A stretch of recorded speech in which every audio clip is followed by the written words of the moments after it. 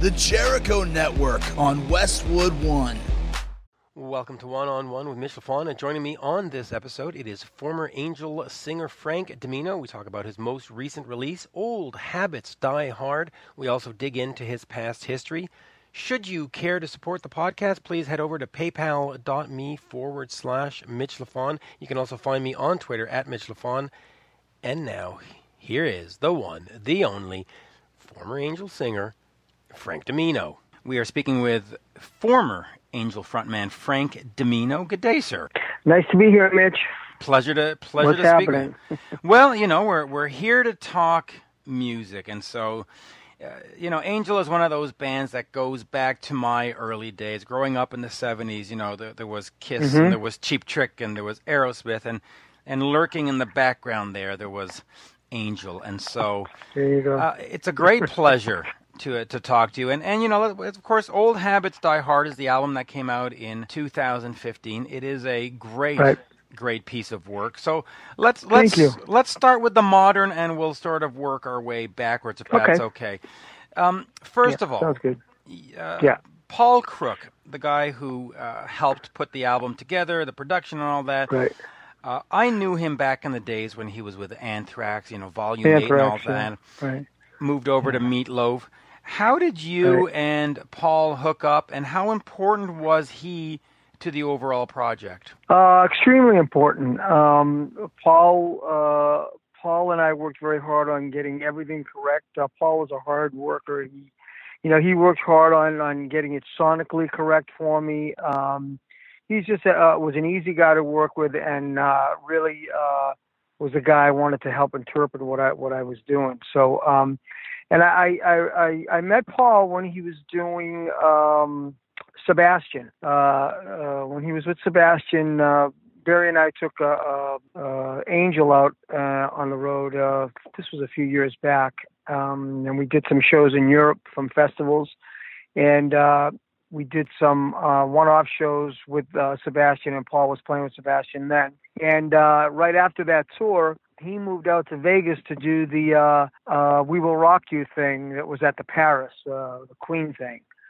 So I had seen Paul many times after that, so we developed a relationship, and he was one of the first guys that I had talked to about producing the album. Getting into the album and coming up with the concept, do you look back at the old sort of Angel catalog and what you're known for and say, okay, we've got to make something in the same vein initially? Or do you think, well, that was then, I want to surprise the fans and make something different?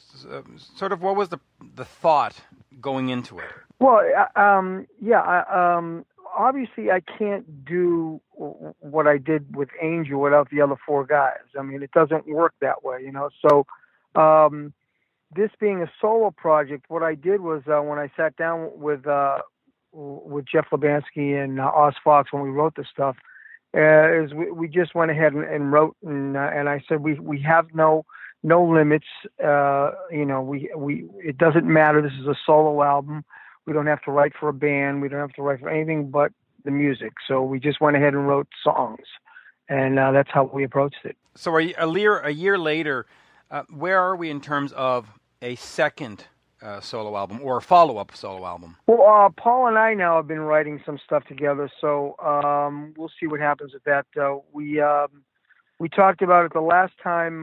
He's now in New Jersey now, but he was back here for a while, and we went out to dinner, and then we went to see Glenn Hughes, and then after seeing Glenn Hughes, we said, I have that stuff that I had some stuff that he had sent to me, he said, and I told him that I had worked on a couple of the things. He said, well, I have a few more things. So I said, well, send them to me. So I think maybe we'll see what we have with that stuff. And there's always, Oz and I are always back and forth. He does his Striper thing, and I'm doing my thing. And so we're back and forth. So we may write some stuff together as well. But we'll see. I'm leaning towards doing a follow-up soon, but we'll see what happens. And so how important is it for you to have new music? Because, I mean, you can sort of go out there on the strength of your name or the strength of your brand, if you want, and play shows, do some of the new stuff, do the Angel stuff. How important is it for you to have a follow-up and keep being creative? I think that's it's an important part of the creative process and kind of who you are as an artist. I don't think audiences that nowadays are really interested that much anymore. Unfortunately, I think they always want to hear the older stuff. And as an artist, it's hard to go out there and keep playing the older stuff when it's so much in the past. But there's some things that are constant, and it's nice to be able to mix it up. I just did a show at the Whiskey, and it was great. I put a few Angel tunes in there, 5 or 6 Angel tunes with the new stuff, and it worked out great. And I think as long as you can work it in with everything, and it makes for a good show, then it's fine. It's just that you like to present the new stuff, and it doesn't seem like there's a whole lot of that going on anymore. It used to be, you'd wait for that new Led Zeppelin album to come out, and then you'd wait to go see them and see them play the new album. Now, unfortunately, it seems like most audiences want to hear the older stuff, but I give them a dose of both. Hopefully they enjoy it. Before we start digging back into the past here, Ricky Medlock from Blackfoot Leonard Skinner, I interviewed him about 2 weeks ago. Incredibly nice fellow, just so nice.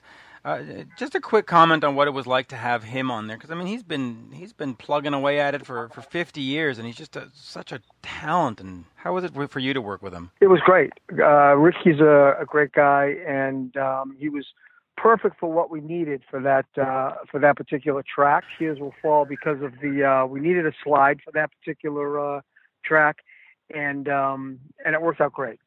He put a great solo in it. And you also had Punky on the album, and Punky just released his own solo album. Is there a chance some point down the road that you and Punky might make sort of a co-album rather than just sort of guest on either other one's albums? It's an interesting thought. I mean, I don't know. I never thought about it, but it's an interesting thought.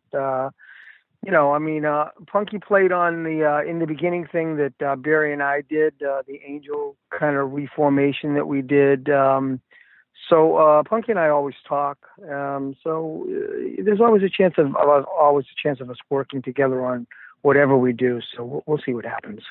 Yeah, that would be kind of exciting. So the other thing that made news not too long ago was there's going to be an Angel reunion. And then there was like, well, no. I was misquoted. Talk to me a little bit about that incident. And, just now that it was sort of brought up in the media, how sort of for or against a reunion would you be? I'm there. If the rest of the guys want to do it, I'm there. I mean, I've never stopped singing, so I'm always doing something. And if the rest of the guys want to do a reunion, I'm certainly there. I'm there for everyone. The thing that happened with the misquote, I don't know how it was misquoted, but I mean, I was asked if there was going to be a reunion, and my answer was not right now. I mean, it's closer than it's ever been. We've talked about it more, but there's still, things that, Punky's doing his solo thing. I'm doing my solo thing. I said, but if we do it, it would have to be all 5 of us, and we'd have to do it the right way. And I said I agreed with Punky that if we did it, we'd do the whole show. But other than that, there's, everyone has their lives to right now, and it's been such a long time since we've all played together. But it was great to be together, all 5 of us, on stage and in one room, because we hadn't all been together at one time for a long time. I mean, we always talk to each other, but we haven't all been in one room together. So that was a nice thing when we got the award. Yeah, that was great. Now, when you mean the 5, you would mean with, of course, Felix Robinson, because as we know, right. Mickey Jones passed away. Yeah. Right. Yeah, well, if I can ask you just quickly about that, how did that affect you? Because, whether the guy left the band in 1977 or not, you still had a relationship with him at some point. How was that when you heard the news? It's very tough. I knew Mickey and Barry for a long time. We put bands together before Angel, and we were in bands together. So, when something like that happens, it's a shock to your system, yeah, whether he was, walked away from Angel, or whether he was with us or not with us, when something like that happens, that's a totally different deal. So that was a shock to the system, Yeah, for all of us, actually. So let's go back to the early days. The story is that Gene Simmons of KISS discovered you, but as we've gotten older and wiser, we seem to find that Gene's stories are sometimes overhyped or overvamped. How true is the story? Was he just in the bar when you guys played, or was there actually a business meeting and a connection, and I'm taking you two over to how important was Gene, and what was sort of the story? Well, I think the meeting itself was important because it came up later on. But what the story was that we were playing in a bar called Bogies, and Gordon Fletcher, who lived in the D.C. area, wrote album reviews and articles for Circus magazine and Rolling Stone magazine. And he was bringing down national acts from Largo Arena that were playing there because he loved Angel. And he said, and he told us that, he said, I'm going to start bringing some national acts down here to see you guys. So we said, oh, that would be great. And one of the bands that he brought down were the guys in KISS. And they came down, they watched the show. And after the show, we sat down and talked with Gene and Paul. And Gene wanted us to sign with Bill Aucoin for management, but we had already just signed a management deal 2 weeks before that with David Joseph from Gem Toby. So that wasn't going to happen, and so we just had a conversation after that and talked more and more. And the next move was David brought us out to L.A. and we started rehearsing. We went into the studio to start recording the first album. The first record deal that we were going to sign was with Capitol, but before that, David had said that Neil Bogart was looking for acts. So he had called Neil, and he told Neil that he had a band, and that it was probably a band that he should look into signing. And Neil said, "Would I like to see them?" And he said, "Well, you may not have to." He said, "Because the guys at KISS saw them.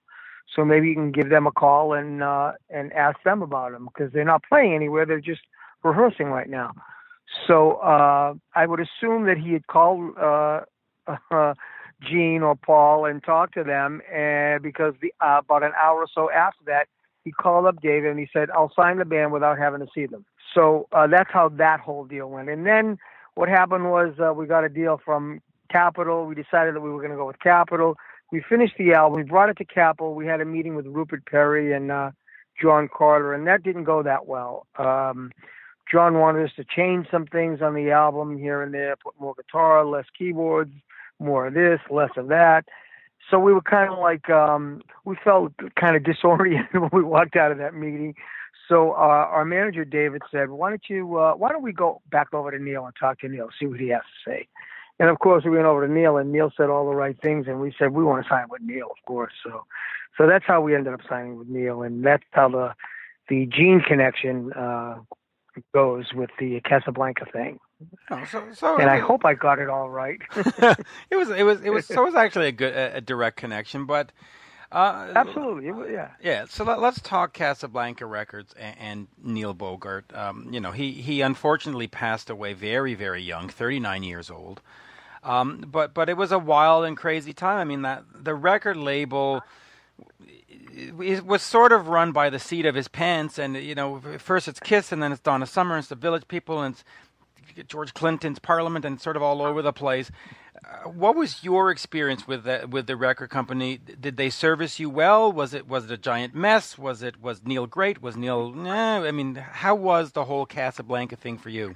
Neil was great. I mean, Okay. Neil was a one of a kind guy. I mean, he really was. I mean, he had vision. He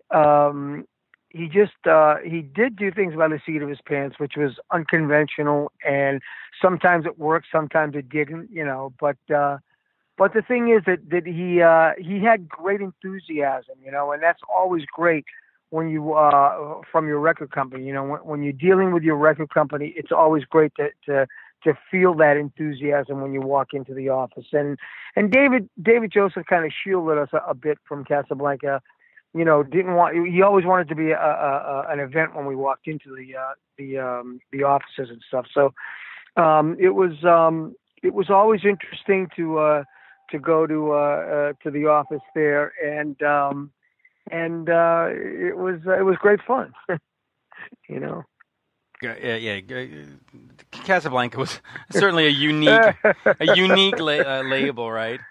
Yes, it was a unique label. Yes, there was no label like it. Not that I know of, anyway. and no label like it since. Right. 1981. You and Punky leave the band, and Greg brings in Ferdy Fredrickson, later of Toto, Ricky Phillips, who's now with Styx. Right. When that happened, how did you look at that? Was that something like, hey, what are you doing, Greg? Or was it like, well, hey, listen, we left, so be it? I think Punky got involved with them again, I think, on that whole thing. But yeah, you know, I was doing, I left at that point, and I was doing a lot of studio work, and I really wasn't, I didn't think about it. I didn't think about it until later, when it was just Greg by himself. When it was Greg by himself, then we thought about, hey, you know, you might want to change the name of the band because it's just you. You know, it's no one else in the band. I think that was the Giuffria time, maybe. But when he was with Punky and Barry, I didn't really think about it that much. No. It wasn't. I was kind of busy at the time. No, I was busy at the time too, as well, so I guess I didn't think about it that much. You didn't think about it. Later on in the 90s, you reformed. You brought in Gordon Gerbert, who was, of course, Ace Frehley's sort of guy at the time, right? Talk to me about putting the band back together in the 90s, bringing in Steve Blaze, of course, of Lily and Axe. How did that go for you? It was... It was basically playing with Barry. You know, I played with Barry for a long time, so it was Barry and I just trying to put things back together. Actually, you know, when you go back to like 83, maybe somewhere in that area, 82, there was a version that Punky, Barry, and I were putting together with Paul Raymond. I had done a lot of stuff with Paul earlier, because when I would come off the road, Paul and I would work on some stuff, wrote some stuff together, did some studio things together with Mitch Perry and John Brandt, and Phil Chen did some stuff with us. So we always had a lot of people coming in and playing on some of the tracks that we wrote. And in that period, that transition period, Barry and Punky and I got back together for a while, and we had Paul for a while, and then that kind of fell apart. And then later on, Barry and I tried to put something together, and that was the incarnation with Randy Gregg and Steve Blaze. So that became viable because we had dates. So that's why we put that whole thing together. When we put the dates together, then it was easier to put the band together. And the reason why we did it with new guys is because the rest of the guys didn't want to do it. They didn't want to come out on the road again. They didn't want to play again. You know, we had asked Punky, and Punky didn't really want to come back out on the road. So by that time, it was the 90s, late 90s, and then we finally got back out on the road and did some festivals and stuff in 2000, somewhere in that area. So, but it was great to be out on the road again. I mean, I love playing live, so I've never stopped doing that. Somehow I find a way to play live, and that's what we were doing then. And get out there. Speaking of playing live, I recently interviewed Graham Bonnet, who's done stuff with Rainbow, of course, and Alcatraz. There is this talk that you and him might go out and do some kind of tour together. How close is that to being a reality? And if it is, how cool would that be for you to go out there with Greg? I mean, that would be Graham. That would be great.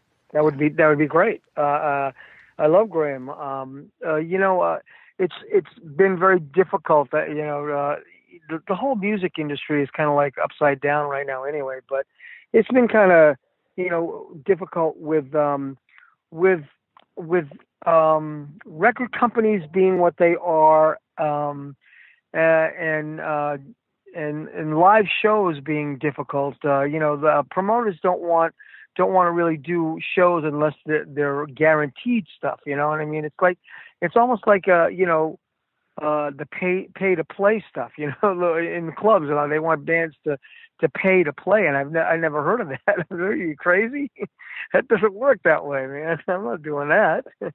But that's on the local end of things. But even to play live, there's promoters want guarantees with stuff, and it doesn't work that way for a national act. A national act has to get guarantees to go out there. So I think kind of joining forces with Graham might help the whole bit for both of us. So that's why we talked about doing that. So we'll see what happens with that. Yeah, we will. Angel, hell of a band, on earth as it is in heaven.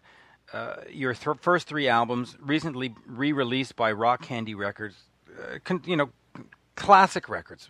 People who have heard them, love them, which is also why a label like Rock Candy goes and re-release them, because they know they're going to sell them. Right. Talk to me about those first three records and just that time and putting them together, and why they are so revered. Here we are 40 years later, and people still have a demand for them. Yeah, they were, they're all three of them were interesting records. The first record was material that we just worked on at Bogies in the club, and we worked and reworked some of those songs. And then when we got to Los Angeles to do the first album, we had a compilation of extra stuff, and we knew the stuff that we picked for the first album, we knew backwards and forwards, and we had some stuff left over for the second album. And at that time we knew exactly what we wanted to do. We were really in tune with each other. We wanted to try and mix that guitar and synthesizer thing together, and highlight both of them, and have a high energy band. And live, the band was really extremely tight and just a high energy band. It was always felt like it was moving forward, and by the time we got to the third album we did was we started to learn about recording. We did it in a castle in LA. We used the rooms for different sounds. So we had a drum kit downstairs in a cement room. We had a drum kit upstairs. We had punky stuff in a big open room. I did a couple of vocals in a tower room, hanging a mic up high at the top of the tower for like a phasing sound. But yeah, we started to learn how to record at that time, and so all three of those albums were really an integral part of our growing up, as a band. And still loved all this time later. So let me ask you then the difficult question. You have Gene Simmons and Paul Stanley, who gives you a nod. You've got Neil Borgard and Casablanca, who at the time was ruling the roost with all the bands that he was putting out. Where did it go wrong? Why are you not sort of on an arena tour right now? Why are you not on your 40th anniversary tour? I don't know. I have no answer for that. I think that we were in a situation where we had to kind of prematurely headline, because after a while, no one really wanted us to open for them anymore. That's for sure. And so what happens is you find yourself in a situation where you really can't fill big arenas, so you got to try and do the 3,000 seaters. So that's what we try to do. We kind of try to do the whole show in a big show, an arena show in a smaller venue. So sometimes we couldn't do the show, sometimes we could do the show. Sometimes we did half of it, sometimes we did all of it. So it was that kind of thing. And we just, weren't able to get on big tours that much anymore. So I don't know if that had a factor in it. I think also what factors in is radio started to change a lot. When we did our first album, they were playing cuts like Long Time, which is like an 8-minute song. And by the time, we did White Hot, they just wanted a 2-minute song. And then they didn't want to deal with Casablanca anymore because they felt that they were a disco label. So we were stuck, a rock band on a disco label. So there were a lot of contributing factors that we were fighting and dealing with. And if I knew what would have solved the problem then, I would have went ahead and said, "Hey guys, this is what we have to do." I don't, I don't have any of those answers. So you just kind of plod along and do what you know you're good at and you can do. So that's what I do, and I try not to look back and try and figure out those things. They just happen, Right. So it was circumstance. It certainly wasn't the band at each other's neck or drug fueled. Oh, no. Okay. How is your relationship with Greg at these days? Jeffrey? I just talked to him yesterday. It's we like I said, all of us talk, and it may not be every day, it may not be every week, but we all of us are in touch with each other. It may be a month where I talk to Felix and say, "Oh, hey, how have you been? What's going on?" It may be a month when I talk to Greg, but it just so happened I just talked to him yesterday. But yeah, we're all in touch with each other. I talk with Barry probably the most, and Punky more often than anyone else. But yeah, I mean, we're always in touch with each other. So yeah, and it would certainly be nice to see the guys get out there and hit the festivals next summer and stuff like that. Other than that, what are your plans for 2017? Well, my plans are to go ahead and try and do a few more dates with after playing off the whiskey thing. The band sounds great. The band that I had there that I put together for those shows, I'd like to try and keep together. So I'd like to do a few more dates for that. And in the meantime, while I'm doing those dates, work on the stuff that I have with Paul, and see where we're at, reevaluate, and maybe go in and record another album. That sounds good, Frank. A great pleasure. That was a great pleasure. Look forward to the new album. The new next album. Cool. Right? Yeah. That was great. Thank you. Thank you, Mitch. Thanks. Thank you for asking me, and it was a fun interview. Yeah, we try. I try my best. Yeah. There you go. And when the next one comes out, and if there's any shows that you need help with in Canada, just let me know, and we'll do the best we can. Absolutely. Thank you for asking me again. Absolutely. Cheers. Okay. And there you have it, folks. My interview with Frank Dimino, former Angel frontman, and of course a new album, or their most recent album, is Old Habits Die Hard. They certainly do. There you go. Follow me on Twitter at Mitch Lafon, MITCHLAFON. You can find me also on Instagram, Facebook, and, almost anywhere at this point. There you go. Cheers. Bye for now. Oh, my.